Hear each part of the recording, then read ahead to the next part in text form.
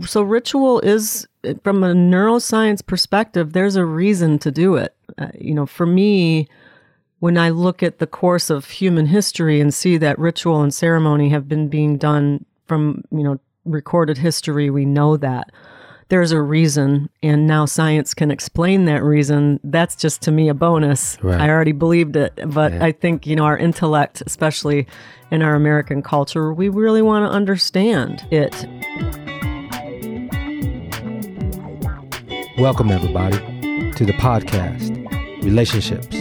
Let's talk about it. I'm Preble Toplitsky. I'm a psychotherapist specializing in relationship issues. Everybody's got one. Partners, family, friends, co-workers, neighbors, relationships. Let's talk about it.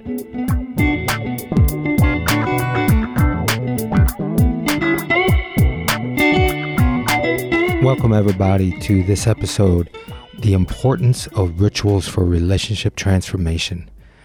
And I have a conversation with Trish Kruger, a reoccurring guest on my podcast. Last month, we did a podcast on the power of words, and I really enjoyed conversing with Trish. I'd like to tell you a little bit about Trish. You can check her out on the show notes also.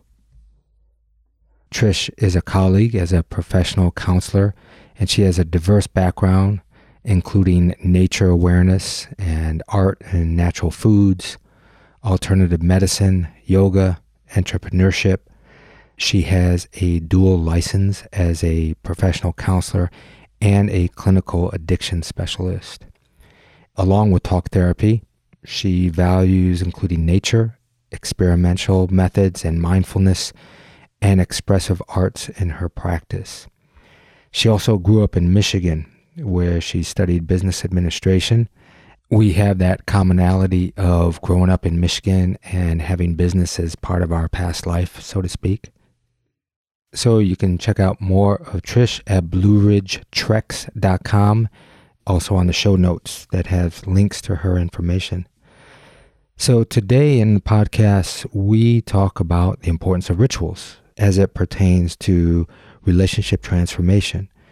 Rituals, when you set a clear intention and are fully engaged on many levels, spiritually, emotionally, physically, and psychologically, then it has meaning.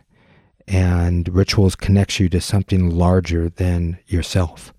So Trish and I talk about some personal stories that we brought rituals into our transformation processes in our life. We give examples as counselors, how we work with clients to do rituals in their relationship. As an example, divorce rituals or coming of age rituals, blessing ways as some examples. So ritual gives us meaning to our journey and a sense of purpose in our life. It's like a timeout from everyday routine and gives us a sense of renewal. And I also want to say, on last week's podcast, where it was about letting go of family relationships, whether toxic or not, the one topic that my wife Rainbow and I didn't discuss was around rituals in letting go of relationships. So this podcast and talking about it really spurred some thoughts and ideas about implementing those rituals into letting go of the relationship as it was.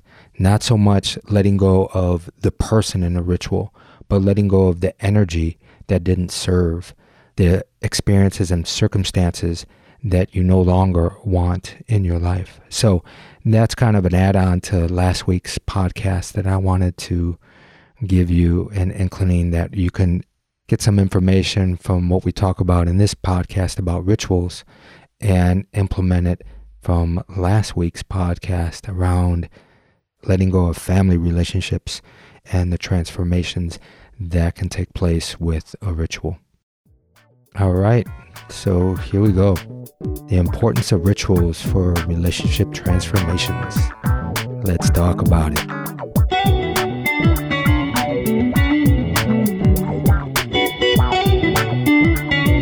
All right, here we go again. Thanks for coming back in the studio, Trish.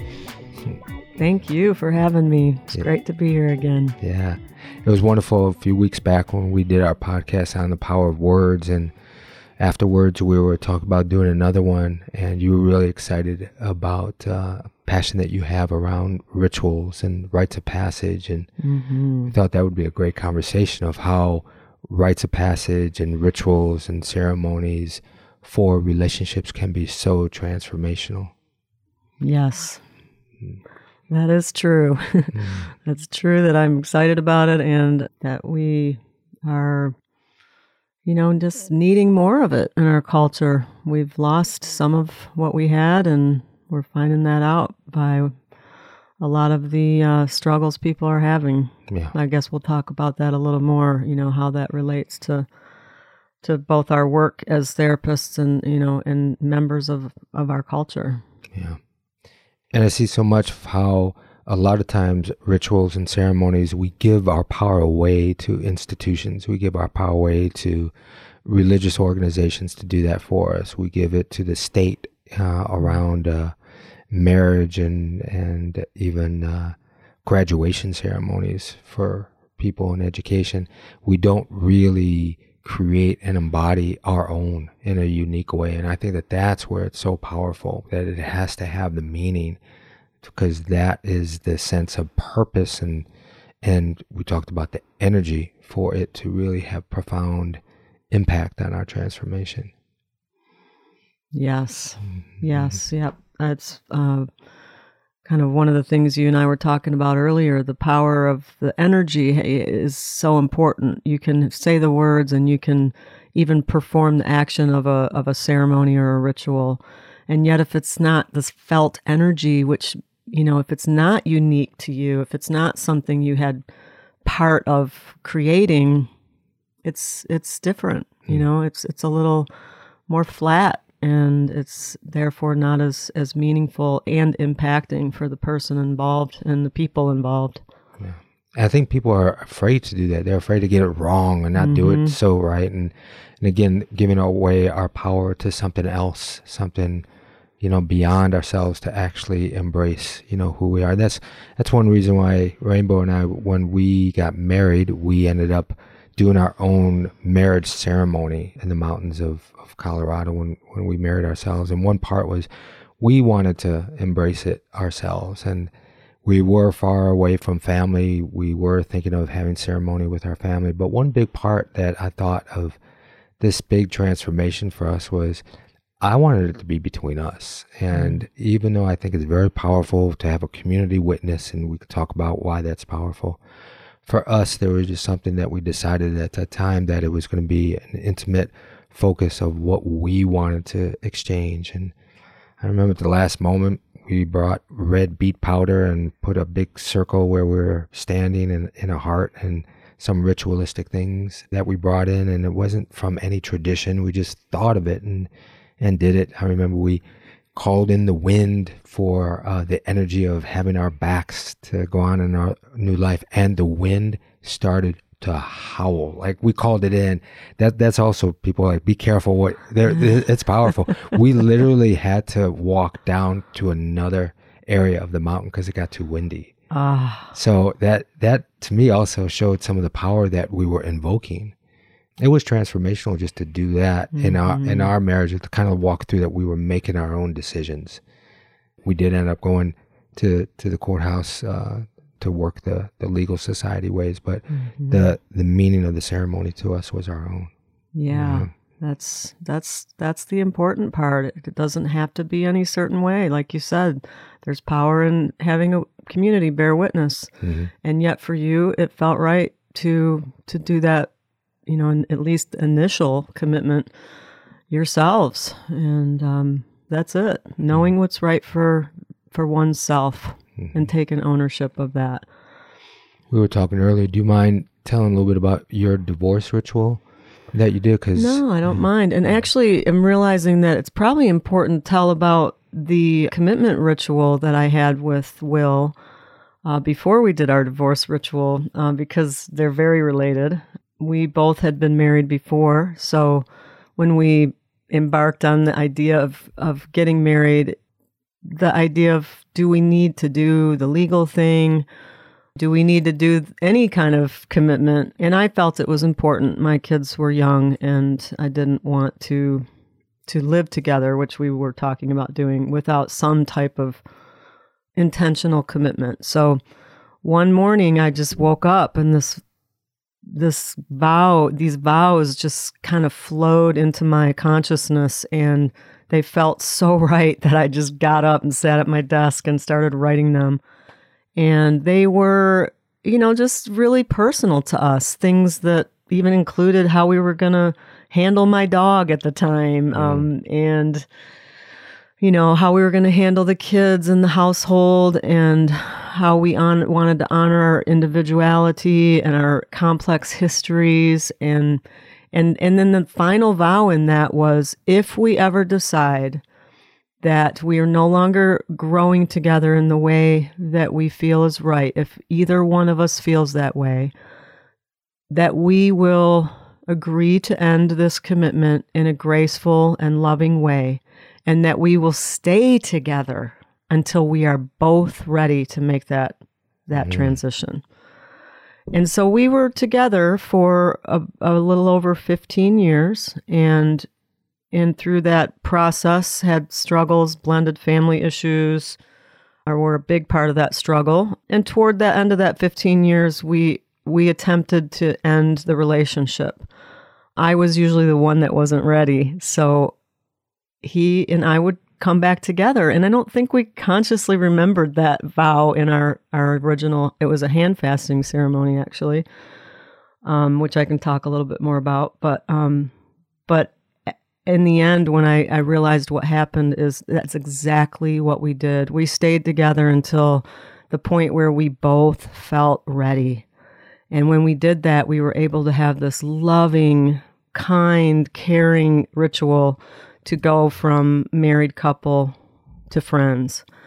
And that ritual was held by a dear friend. We had created a spiritual community, and we were talking to the woman that was in our community that hosted them at her home about this process. And she suggested it. How about we do a ritual next gathering, so people in our community can understand how to relate to you without that apprehension. When people getting divorced, there's a lot of issues around the friends groups and the family, and how do we still stay aligned with both people? And often people aren't able to do that in a good way. So we sat with her, we talked about some things we'd like to do, and she created a ritual where we sat in the room and in chairs in front of our community, and we shared a story that I had written about, a metaphorical story about a swan and a heron. I was the swan and he was the heron in this story. And we just alternated sharing that story, passing it back and forth between him and me. And literally we had to do that because we would start crying and weeping. And, when I was reading and I would get to the place where I was weeping, I'd hand it over. He would read a few lines and start weeping, and the community witnessed this. And then she had us stand up, and we faced each other, and we shared the meaning and the growth and the appreciation that we had experienced as a couple. And then she had us turn with our backs toward one another, and the community came and faced me first, and I shared some things about taking my step into the next phase of my life. And then they all went over to Will's side and did the same for him. And then we faced the community again. And, our friend said, now here's Trish and Will, friends, and you can receive them as friends in this loving community. Wow. Made all the difference. We and interestingly, even when we struggled, because a lot of times when people still love each other like we do, we felt compelled when things maybe got hard to go back to what's familiar. Yeah. And it was like, because we'd had that public witnessed ceremony to say, this is right for us. We know this is right for us. That really helped me push through those those grieving times and say, I'd go back to my quiet place and say, it is still right that we're friends and not a couple. Did the ritual help put that embodied? Like, did you feel that in your body energetically that it was right? I really did. Yeah. I felt that kind of calm in my body. I think everyone's felt it at some point. And maybe hopefully we can all relate to that. And that happens, sitting quietly and discerning. Yeah. To this day, I miss him and I'll say, let me sit with it and I'll feel it. And I feel that calm. This is right. And we're still dear friends and, we still talk and we still love each other. That's beautiful. Mm-hmm. What comes to mind to me is also that you took the shame away from the cloud of divorce in our society. That there's a failure instead of like, there's no failure in that. There's a decision that you're not continuing to have the relationship that you want to have. And to me, that's empowerment, that's discernment, and that's loving in various ways to know that it no longer is serving both of you. Yeah. So taking away the shame part of divorce in a ritual like that, I think that's so beautiful. Yeah, thank you. I'm glad you bring up that point. As a therapist and, especially working with young people, the divorce statistics are clear that, if you take out the veterans generation and some of the baby boomers that, really got the mental construct to stay together no matter what, the divorce statistics are high. So let's start letting people know if this relationship, if this marriage doesn't work, that's okay. That's okay to move on. Let's talk about, how to be partners and make that transition. How will we make that transition if we were going to? And again, because that was stated in our original vow to each other, even though we didn't consciously think about it, I truly believe that narrow pathway was embedded in us and we honored it. Yeah. Because it's so different when people make these end commitments of till death do us part. Okay, I get that that's a commitment, but if you're treating each other like shit for years, does that commitment really hold? Yeah. I talk about, and I did in another podcast around what commitment is, around making process commitments instead of outcome commitments. A process commitment is if we get angry to each other, then we commit within 24 hours to tell each other that we're angry. Then the outcome commitment will take care of itself. I'll love you for whatever time frame, right? But these outcome commitments we hold through obligation instead of a sense of purpose and intention. And I think that people have to really understand that and to be kind to ourselves and compassionate when perhaps some of our vow or commitment changes, because life changes. Yes. And if we're not staying abreast of connection and other things, then it's difficult. And also other circumstances happens that makes it where people make those decisions. So again, to take the stigma off of failure, to me, relationships have a lifetime, whether it's 5 days or 50 years, it's a lifetime. And then it's about honoring that lifetime of the relationship. And so I don't know about you, but for me, when I'm working with couples, doing like a divorce ritual, the people have to be really amicable to really want that. They got to be ready for that. I've worked with people that were very much ready, and it was a very beautiful experience. It's kind of like their endings are as important as beginnings, and some people realize this, and other people wanted to do it mentally, but they weren't ready. There was still a lot of hurt, and so when they were embodying what they were doing, it wasn't a full transformation. And I spoke earlier about a couple that I was working with that they lit a candle that stated where they were, their union, and they talked about what they were really benefiting from the relationship after the years, what they were going to take that was really positive. And then they each took that candle and lit a separate candle, and they held their separate candle stating what they wanted for the future. And their new-to-be ex-partner was also stating what they wanted for that partner. And then they reversed and they did it with the other partner. And then they blew out the union candle, and they both were holding their own separate individual candle, now symbolizes who they were going to be in individuals in the future. And it was such a beautiful, beautiful ceremony to do that. That is beautiful, Prepo. Yeah. Just envisioning it, marriage ceremonies, commonly we have the candle where that's the opposites done, and you're just carrying on that, like you said, it's the cycle it's a life cycle that relationships have. And Will and I happen to be a married couple in part of our relationship, and now we're loving friends. And I really want to come up with a word for what to call a person that is like that after a marriage, because it does feel different than a standard friendship, and it feels like family. And yet there's no word for it. So an ex-husband is just not good. Yeah. Boy, that Xing it out of your life. Right. He's not out of your life. Right. And so the best I've come up with is his title is My Former Husband, My Friend Will. And we both joke about that. Yeah, that's true. I'll have to write that out and see if I can come up with a good word for that. I think it's great to come up with, my Rainbow's father, him being Danish, there's a word called svigerfar, and it's translated as father-in-law. But for some reason, I think he messed it up.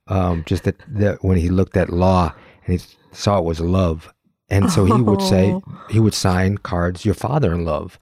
And I think that it was a mistake. I don't think he was that evolved to do that, but maybe he was. I never wanted to correct him because I loved it.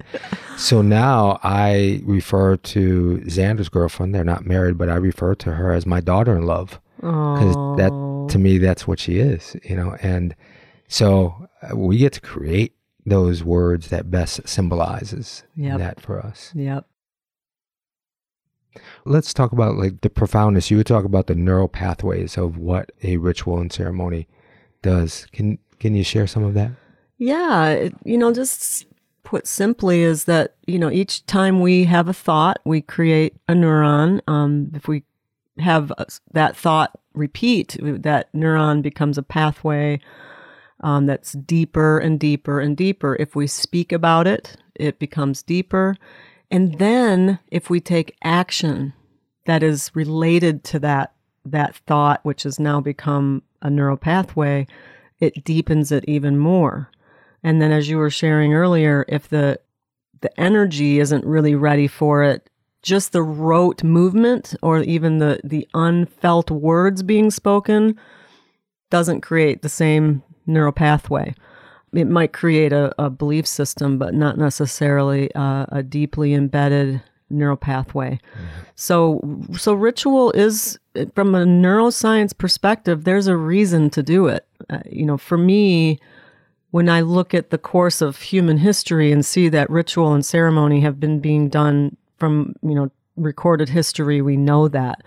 There's a reason, and now science can explain that reason. That's just, to me, a bonus. Right. I already believed it, but I think, our intellect, especially in our American culture, we really want to understand it. And so I often will share that with clients, and especially the messaging given to males often in our culture is those things are silly. They don't mean anything. Why do that? Right. But, I don't mean to be fully gender specific, but I think we can all agree that culturally men get a different message than women in that regard. Men usually use rituals with sports. We'll call it superstition, but it is they might eat the same food or, before a game. For me, when I play baseball, I had to dress the same way, how I folded my socks, even wear ritualistic shorts underneath my baseball pants that were all ripped up, and so men use that, I think, more rituals when it comes to sports. That's a great point. Yeah. But, and the thing is what I've realized, we have to have ritual. We are beings that need it. We've just kind of lost the awareness of it being intentional and important, and maybe even talked about. But just like you said, there's so much ritual hidden in our culture. Now, if we can more consciously bring it out and intentionally during these times of transition, help people, again, really get an embedded neural pathway, because that helps the phase have closure so that the next phase can be started in a fresh, in a more open way, in a more renewed way. That's a perfect word. Yeah. And it works. I even think that part of daily rituals, like even in a relationship, there's so many transformational periods in a day. Coming and going are very transformational. So let's say when one partner leaves the house, that's a transformational period. Mm-hmm. What they do in that transformational period is going to be some of their energy of when they are separated after those hours. Vice versa, when one comes in and the other one is in the house, that's a transformational period. I think it's so important. I tell couples, those are transitions. It's really good to understand your connection in that. Are you hugging? Like Rainbow and I, there's a real transition. When I come in after a day, we take a nice, long, 6-breath hug that we reunite. And then when I go off and put my stuff down and maybe tend to the fire, we're already connected. Yeah. And that's a ritual that I look forward to. I look forward to a ritual when I drive up on the driveway after a long drive home and I turn off the car and I start consciously thinking about, all right, let me wipe away my day. And what do I want to experience with the people in my home that I love and care for? How do I want to be? And that to me is a ritual that have meaning, that created a neural pathway because of the repetitiveness. Mm-hmm. But if I just did it out of just rote obligation, it's going to take the purpose away from it. And so I think couples have their rituals, they have maybe their ritual date night and so forth. But if it doesn't have the attached meaning to it, it's not going to be embodied. Mm-hmm. So I put out to everybody, it's great to have these rituals that you create this pattern of habit, but make sure that the intention is there and not that it's out of obligation and responsibility. Yeah. When Rainbow and I also do our appreciation heart share, there was a point many years ago where she knitted a heart share blanket for us. And one reason why she was knitting it, because she was knitting while we did our heart shares, and I was like, come on, babe, like, look at me, don't knit. And she's like, no, I'm focused. This is my meditation. I'm like, yeah, you might be focused, but I want your eyes. And so instead of arguing back and forth, I just said, why don't you knit us a blanket for our heart shares? And she did. It was like a 6-foot blanket and it had hearts on it. And so every time that we did our appreciation heart share, 15 minutes, a half hour, we took it out of the closet, spread it across us when we were sitting on the sofa, and it ended up feeling like it had the energy of all of the heart shares over the years and so forth. And actually she stopped knitting a little bit after that. So it's something about maybe even acknowledging her desire and need, and then she brought it in. And that was no longer an obligation to bring that knitting blanket out. It became sacred. And a lot of rituals that people do with religious aspects and so forth, they become a sacred part. When I meditate, I have a shawl that Rainbow knitted, words that I want in my field of appreciation, compassion, and so forth. And it's knitted on there. It's embroidered. And I put it around me like a prayer shawl. And it's a ritual, but I know there's some days where I'm just putting it on instead of really being mindful about it and really invoking. So I think it's so important when we're doing this from a transformational moments in our life that it has purpose. Yeah, fully agreed. Yeah, there's just a simple ritual I do, and I often suggest to clients, as you brought up, the coming home and leaving process. Is typically done with kind of shifting of parts of the day, like the morning. I do like to look toward the indigenous peoples of this land have the teachings of the medicine wheel, and I always want to be careful as a white woman to honor the sacredness of that teaching. So I say this with that respect.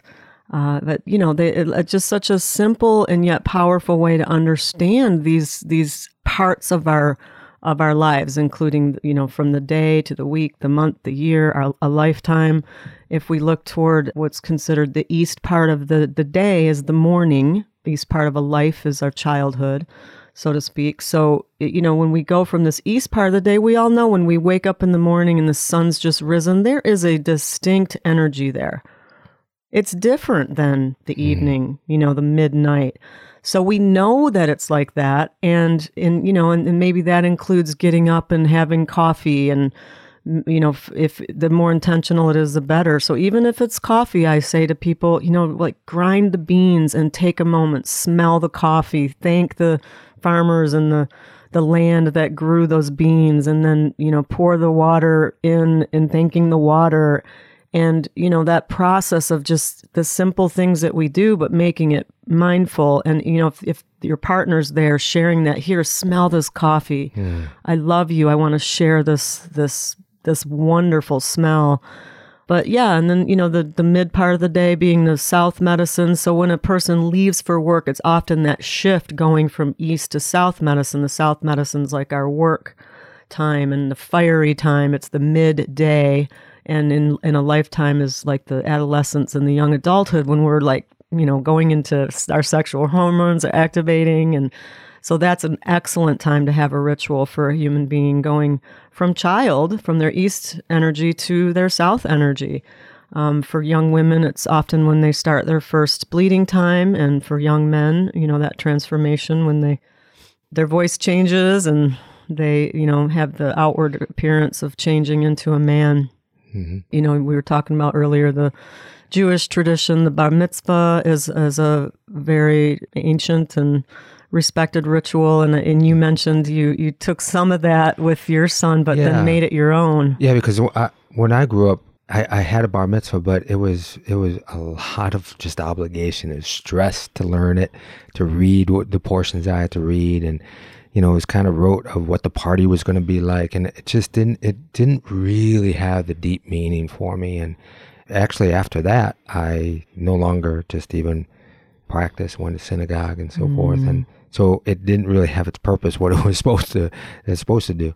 So with Xander, we didn't raise him in any particular religion, and Rainbow didn't grow up in the Jewish religion, and I didn't continue practicing the Jewish religion. So what we ended up doing was just really teaching him to be respectful and honorable of all living things. But there was some point when he turned 13 that there was something in me that said, okay, that's a transformational age. What do I want to do? And we decided that him and I would go out on a camping trip. And the men in my family, from a Jewish tradition, we had a little jewelry piece that was called a mazel, that means fortune in Hebrew. Mazel tov means good luck, right? And so mazel means fortune. And I used to love seeing my aunt, my uncles, and my dad and my grandfathers wearing this piece. It was designed very differently for each man, but it was like, ooh, that looks so cool. When am I going to get mine? And I ended up actually getting mine when I was in my 20s. But I thought, wow, that's something symbolic. So I had one made up for Xander that it was actually out of my bar mitzvah ring. I melted it down, my grandfather's ring, and something else. So it had some ancestral energy in it, and his birthstone I put in it. And I gave it to him when we were camping, and told him about his grandfathers and great-grandfathers, stories that I remember, so we can bring in the ancestors. And to me, that was really meaningful. We did it by the campfire, and that was a beautiful ceremony. Yeah. And then 3 years later, when he was 16, we did another transformational rites of passage. We took a workshop at Esalen Institute, a father and son workshop, and traveled and camped around in northern California, and did very symbolic things for what was important for us, of taking hammocks and cooling out in beautiful forest and hiking. And to me, like, I didn't have to push him to do those things. Like, I think some fathers, I see them, I want my son's rites of passage where he's going to go out, spend all night in the forest alone. And the kid's like, I don't want to do that, And yeah, maybe some tribe did that years ago, but they grew up in a tribe. These kids, spent the week playing Nintendo, and then they're going to go out spend all night in a forest. So I also think that it needs to be desired in some form from all the parties, for it to have meaning. Absolutely. Even when we were talking about as you were saying, that women have blessing ways for birth, when they're giving birth, but men don't have a ceremony for becoming fathers. Yeah. I think that's something that I'd like to see and maybe help foster that change. And, there's probably a lot of listeners who don't even know what a blessing way is. It's like we were saying earlier, this culture still has some standard rituals that have survived the loss of ritual, like high school graduations are one, certainly marriage ceremonies, but there's also like the wedding shower and then the baby shower. So, I think some of the more conscious awareness around ritual now is taken. The baby shower is the time to honor the baby coming. Let's do it even deeper. We call it a blessing way. And the mother-to-be, we're blessing this child's way into the world and her way into motherhood. So we share gifts, but they're usually things that have a sacred meaning to them. We save the baby shower gets the little cute clothes and such, but the blessing way is mothers sharing their experiences. If a woman hasn't birthed the child yet, she may share her own experience with her mother, her relationship with her mother, and she's honored, and foot baths and massage and braiding her hair, and often there's a henna tattoo put on her big pregnant belly, and it's so beautiful. And now these young fathers that are witnessing this are seeing, what a meaningful experience this is for their partners. And recently, a young couple that I know were having this, and we had the blessing way, and was talking to her partner, her husband, and he said out loud, I'm kind of jealous. And so we talked about the idea of, how about, gathering men together, some fathers and some young men, and fathers sharing the story of the transformation into fatherhood, so that we can, again, intentionally start, I guess, healing this wound, this cultural wound that we have, especially for men. Yeah. As we know, there's a lot of homes in our culture that the father is not present, and again, that's that divorce rate, and again, that's often based on the relationship ending with anger. Yep. And hurt, so that it's difficult to continue co-parenting. So, let's start healing that wound and helping young men understand from their elders, and from ritual, what it means to be a father, and the transformation that happens to go from young man to father. Yeah. As there is from young woman to mother. Even purging the fears of what men might have about their fear of becoming a father, and not just, what I have to be, listening to the wisdom of being a father, but hey, let's first talk about what I'm fearful of. Can I get rid of that in some way? Can I be accepted and vulnerable around other men in my fear? Because I think that's a big thing, that challenge that men have, is to hold their vulnerability, especially around other men. Yes. And if they're given a space to be able to do that, whether it's writing it down, saying it out loud, burning it, cleansing it in some ways, so that they can now, again, rebirth, a renewal of that. And even to go back with the divorce rituals, when couples aren't amicable in it, each one can do it on their own. Yes. They can totally, take whatever it is, the pictures and the symbolics of the relationship, and they could put them away, they can burn them, they can do their own ceremonies on their own to be able to make room for a renewed energy to come into their life. Yeah. When we were talking earlier about, especially with men, the anger, the angry patriarch that we were talking about is so embedded in our society in so many ways. And there's not a lot of encouragement for men to be able to understand and transform that. And even what their purpose is in walking in the world, in work and so forth, this strong patriarch leadership or this assertiveness. And what came to mind when we talked earlier about even retirement, how many men suffer after retirement because they lost the sense of power in some way. But that was kind of a false sense of power, if how they brought it in the world. What I mean by that is a transformation of, now you had gifts that you gave.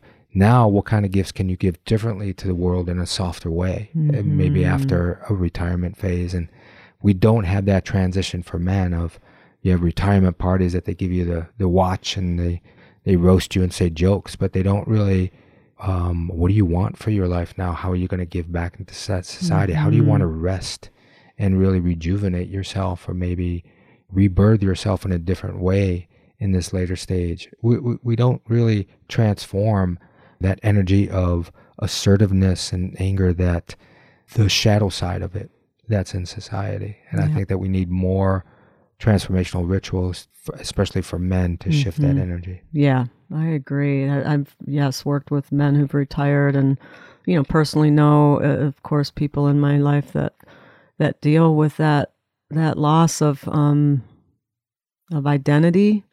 And so if that time, just like again in the marriage and divorce ritual that Will and I did, if we honor that time for a person, their work life, again, going back to the medicine wheel, that, south energy is now moving toward the west, and the more quiet time, like that's usually our later career when we've mastered things, learned a lot of it, and now we're kind of the mentors maybe to the younger people, and then we're going toward our north time, which is retirement, quieter life, calm, peace. And if we can relate it to that this is a natural cycle of life, and we honor it, what passed and what is to come.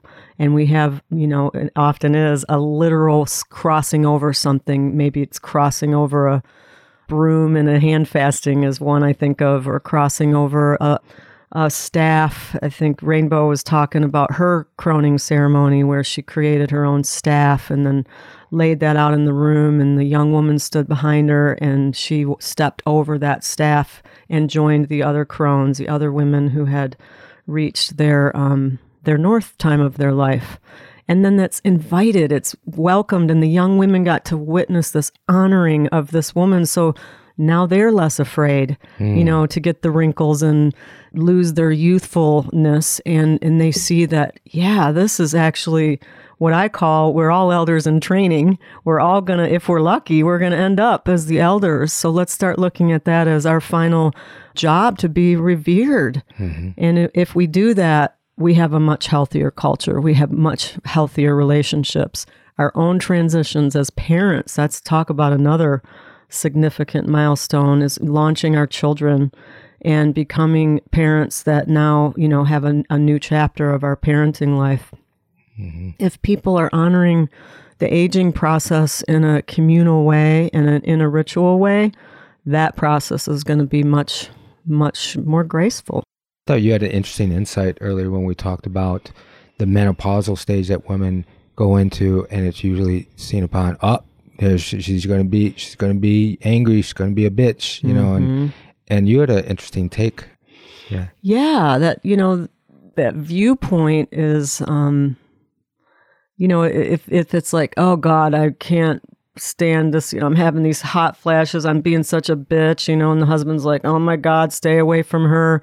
Really what that is a woman who is not honoring her transition. She's not intentionally honoring transition. She's not recognized for, I'm now in a new chapter of my life, and this feeling is me saying, I need more space now. I need to be seen as me again, and it included in my role as mother and wife, now adding to my role as an elder, whose now job is to kind of mother the world, mother the community and the world. And speak up. I look at, because I look at it as like, some women that are going through menopause and they say, oh my God, I'm getting a hot flash. It's like, and then will you open up a window? I'll open up a window. You asked for it, It's like asking for what you want, and in that, instead of getting angry that there's, like I'm hot or I need this, I'm discomfort, and to actually start knowing what's really going on and asking for what you want and what you need. So it's also bringing some self-empowerment. And I'm not a woman. I'm not going to say that I know what's going on in the body and say it's for this purpose. I don't know the uncomfortableness, but I also have witnessed with Rainbow when she speaks up with her uncomfortableness or says, you know what, I'm going to take a bath now because this is what I'm feeling. I'm feeling drained, or I'm feeling frustrated, or I need to go for a walk, or this is uncomfortable. This is what I need. It's like, wow, yeah, now you're really asking for what you need. And I think if it's seen in an accepting way of that transformation, it's going to be less resistance and then less pushing it away. And that's where the anger comes up. Yes. As opposed to, it's uncomfortable. You may not like it, but if there's an acceptance in the uncomfortableness, knowing we're moving through this threshold, there's a whole different energy there. Yeah. And that actually is the same way for a woman who is in her bleeding years. You know, we call this thing PMS. Oh God, stay away from her. She's on the rag. Yep. Again, it's if a woman is feeling that way, it's her body saying, go within, go be quiet. There, you know, there's the red tent movement. There's the Moon Lodge. These were, you know, peoples that understood that when women were bleeding, they were in their power. That was when they got their most intuition about how to heal themselves, their families, and the community. And in this culture, we just expect women to keep pushing through. You go to work no matter what you feel like. And if you do happen to be a woman who can't do that, it's shameful. There's so much struggle that the women I work with face that have these difficult bleeding times where they have to call out sick at work and be seen as, you know, not a good employee or at least afraid of that. So, you know, if you can honor that time in any way, know that you feeling the resistance to being around other people, especially around the men and the children in your life, you're meant to pull back. You're meant to honor that time in some kind of ritual way. Yeah. I did an intentional year where during my moon, I did a day of silence, and my former husband, my friend Will, and my son Jay, and my daughter Charlotte knew that was a time that mom was taking care of herself, and she was bleeding, and you know that became a wonderful teaching. And again, relating it back to how does this affect relationships? Those relationships were healthier for me. Yeah. We all understood what was going on. They cooked for me. I didn't do any of the normal caring for others. I cared for myself, and in turn got that energy and that renewal back, so that when I came out of my bleeding time, I was very energized and motivated to care for my family. Oh, that's beautiful. Yeah. So opposite of, you know, the patriarchate, some religious patriarchate focus. And I'm not going to say that I know the intricacies of it, but it really turned me off when I learned about some religions where the men wouldn't touch a woman if she was on her moon because of the uncleanliness. And I was like, that just didn't make any sense to me. And of course, here you talk about, that's actually the time that woman is most in her power. So if a lot of women, I'm sure in those religious aspects, were taking that as there was something wrong with them, as opposed to probably the real reason is men don't want to touch it because a woman is too powerful. You know? And we turned it around for us to feel better about that. And so stuff like that. Yeah, you know, that's the shadow side of what happened in the patriarchal movement. Yeah. Even when it comes to a burial, and you know that the body then is you don't touch a body then, as opposed to other rituals where you know you're cleansing and bathing the body that has transformed and really honoring it. And the honoring of a burial ceremony and that transition, when it's honored by the community, it can be so powerful. Absolutely. And again, people can try to do it more of their own. And I know there's a lot of rituals around that, but people can create what it is that they want in their own. But sometimes we give ourselves permission. We talked about in the Jewish religion with a burial and a funeral of a Shiva house, sitting Shiva, where it's these 7 days of people coming to the house of the family that lost a loved one and bringing food in and really taking care of them for those days. And all the mirrors are covered so that you're not conscious of how you look, and men don't shave and so forth and so on. But when it's done together, not just, oh, that's what you do, as opposed to there's some meaning behind it. And when our baby died in birth, there was meaning behind how we did the rituals for me. You know, I built the casket, and I mentioned to you how as I was covering the casket that had a rhododendron handle, Xander he was 3 years old, and he came running over to help me put the top of the casket on, picked up the other handle, and we have a picture of him doing that. And to me, that sits in my mind of how the meaning behind the communal and the family, as opposed to not wanting to touch that because of thinking that it's foreign, that we don't know it. And sure, we may not because it's our first time. But I think as we're talking about these rituals and how important it is to give people understanding, to bring empowerment to these moments. Yes, that's really making me think of, grief rituals that I've done with people, for people, helped facilitate, and this is probably a difficult subject, of course, for people to hear about, but I worked for a while with Our Voice in our community. That's the organization that helps those who've experienced sexual assault, sexual violence. And I did some rituals with women who had, some of them had, their first sexual experience was through a sexual assault. And we did a grief ritual with that. And, some of these women had never spoken these things out loud. And it was literally, there were times where I could just almost feel, I'll just say, I'll relate it to this. If you ever felt like, you've got this gas building up in your body and finally, you let out a big belch, literally that's what it felt like. They were just, it was just rising up in them as the ritual was being done. And when that place where it just came out, we had to move it. We would do that with fire, water, using the elements, and ritual is always, a great way to use it. But maybe there was then a writing that was burned or something that was put in the water. But there were times when we were in a room, we had to open the window because we could feel this like build up in the room. And once the window was open, we just blew it out the window. And, I've heard back from women that have done these rituals and told how meaningful it's been for them and how they finally truly were able to move on in their lives. Wow. So grief rituals can be done for many things, difficult things that we're carrying, that grief. If we can take, speak it and take action to it and put our energy into it, we can truly transform it. Yeah.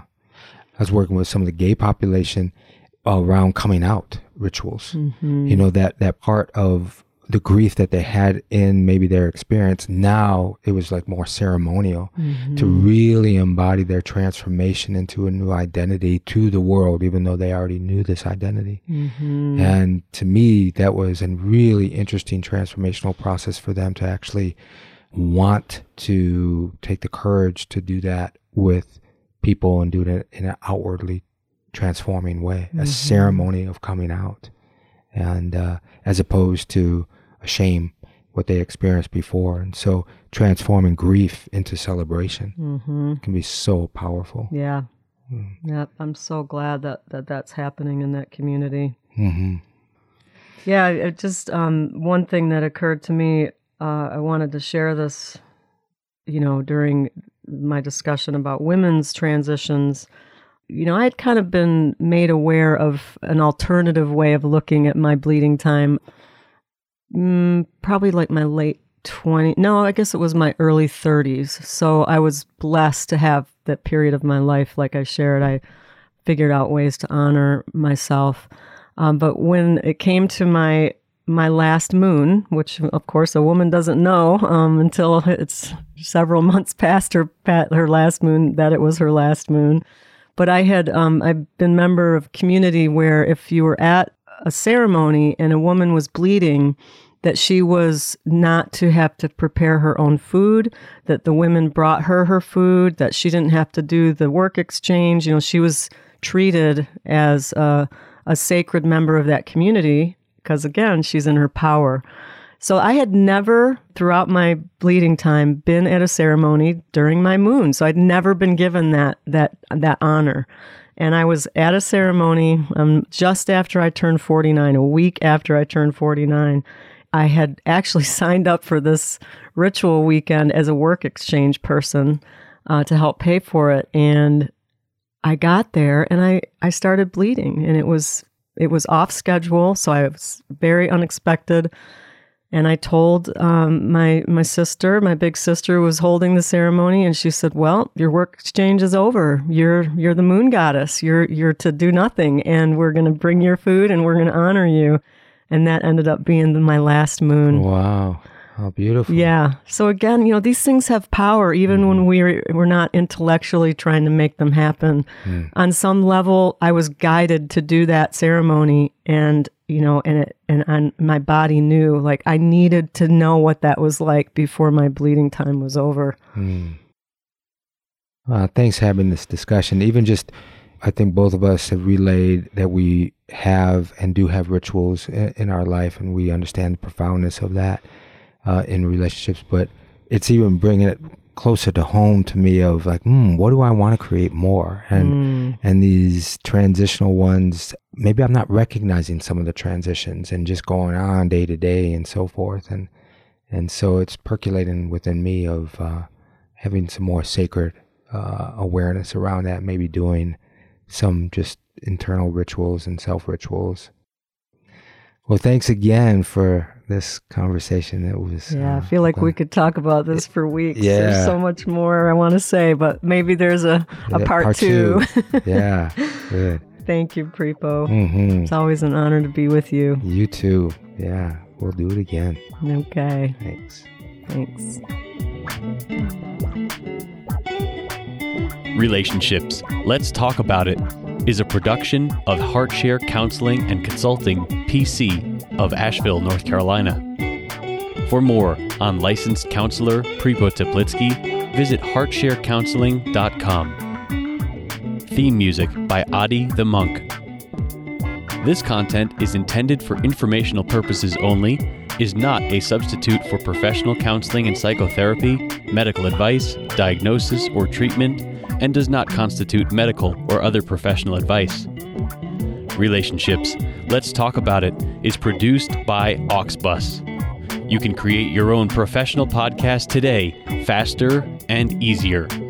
Try it for free at auxbus.com. That's AUXBUS.com. Auxbus.